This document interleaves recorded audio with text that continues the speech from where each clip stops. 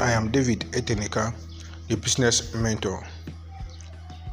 I want to bring to you as a reminder that nothing in life happens by chance or by accident.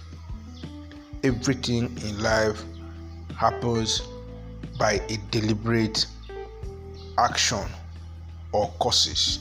So I will say life is deliberate. You have to put in deliberate and conscious effort to get deliberate results. When you put up carelessness, everything happens carelessly and you won't have a control over such happenings. So you must get deliberate about life at all times.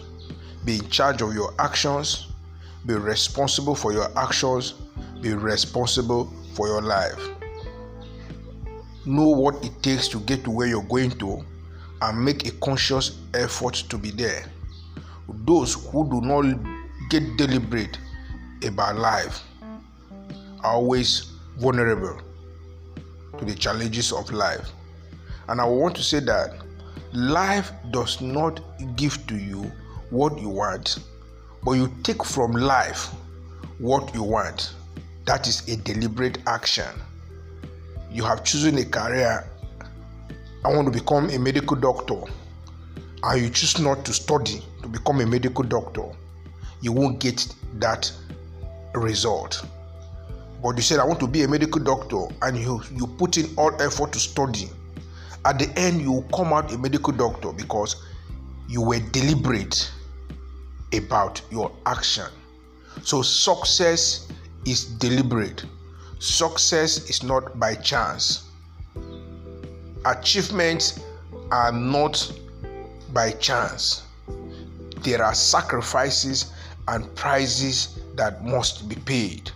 So I would charge you to become deliberate about every course of life, to become deliberate about every aspect of your life, ranging from spiritual, social, and financial, and even political. Be deliberate. Be deliberate. Ask yourself, what action will take me here? With these actions I'm putting in place, where will they take me? Nothing will come to you unless you will have an objective, strategic steps taken. Nothing will come to you. If you are poor, it is your fault. If you are not schooled, it is your fault. If you are not respected in the society, it is your fault. If you do not have a public or social world, it is your fault. And nobody's fault.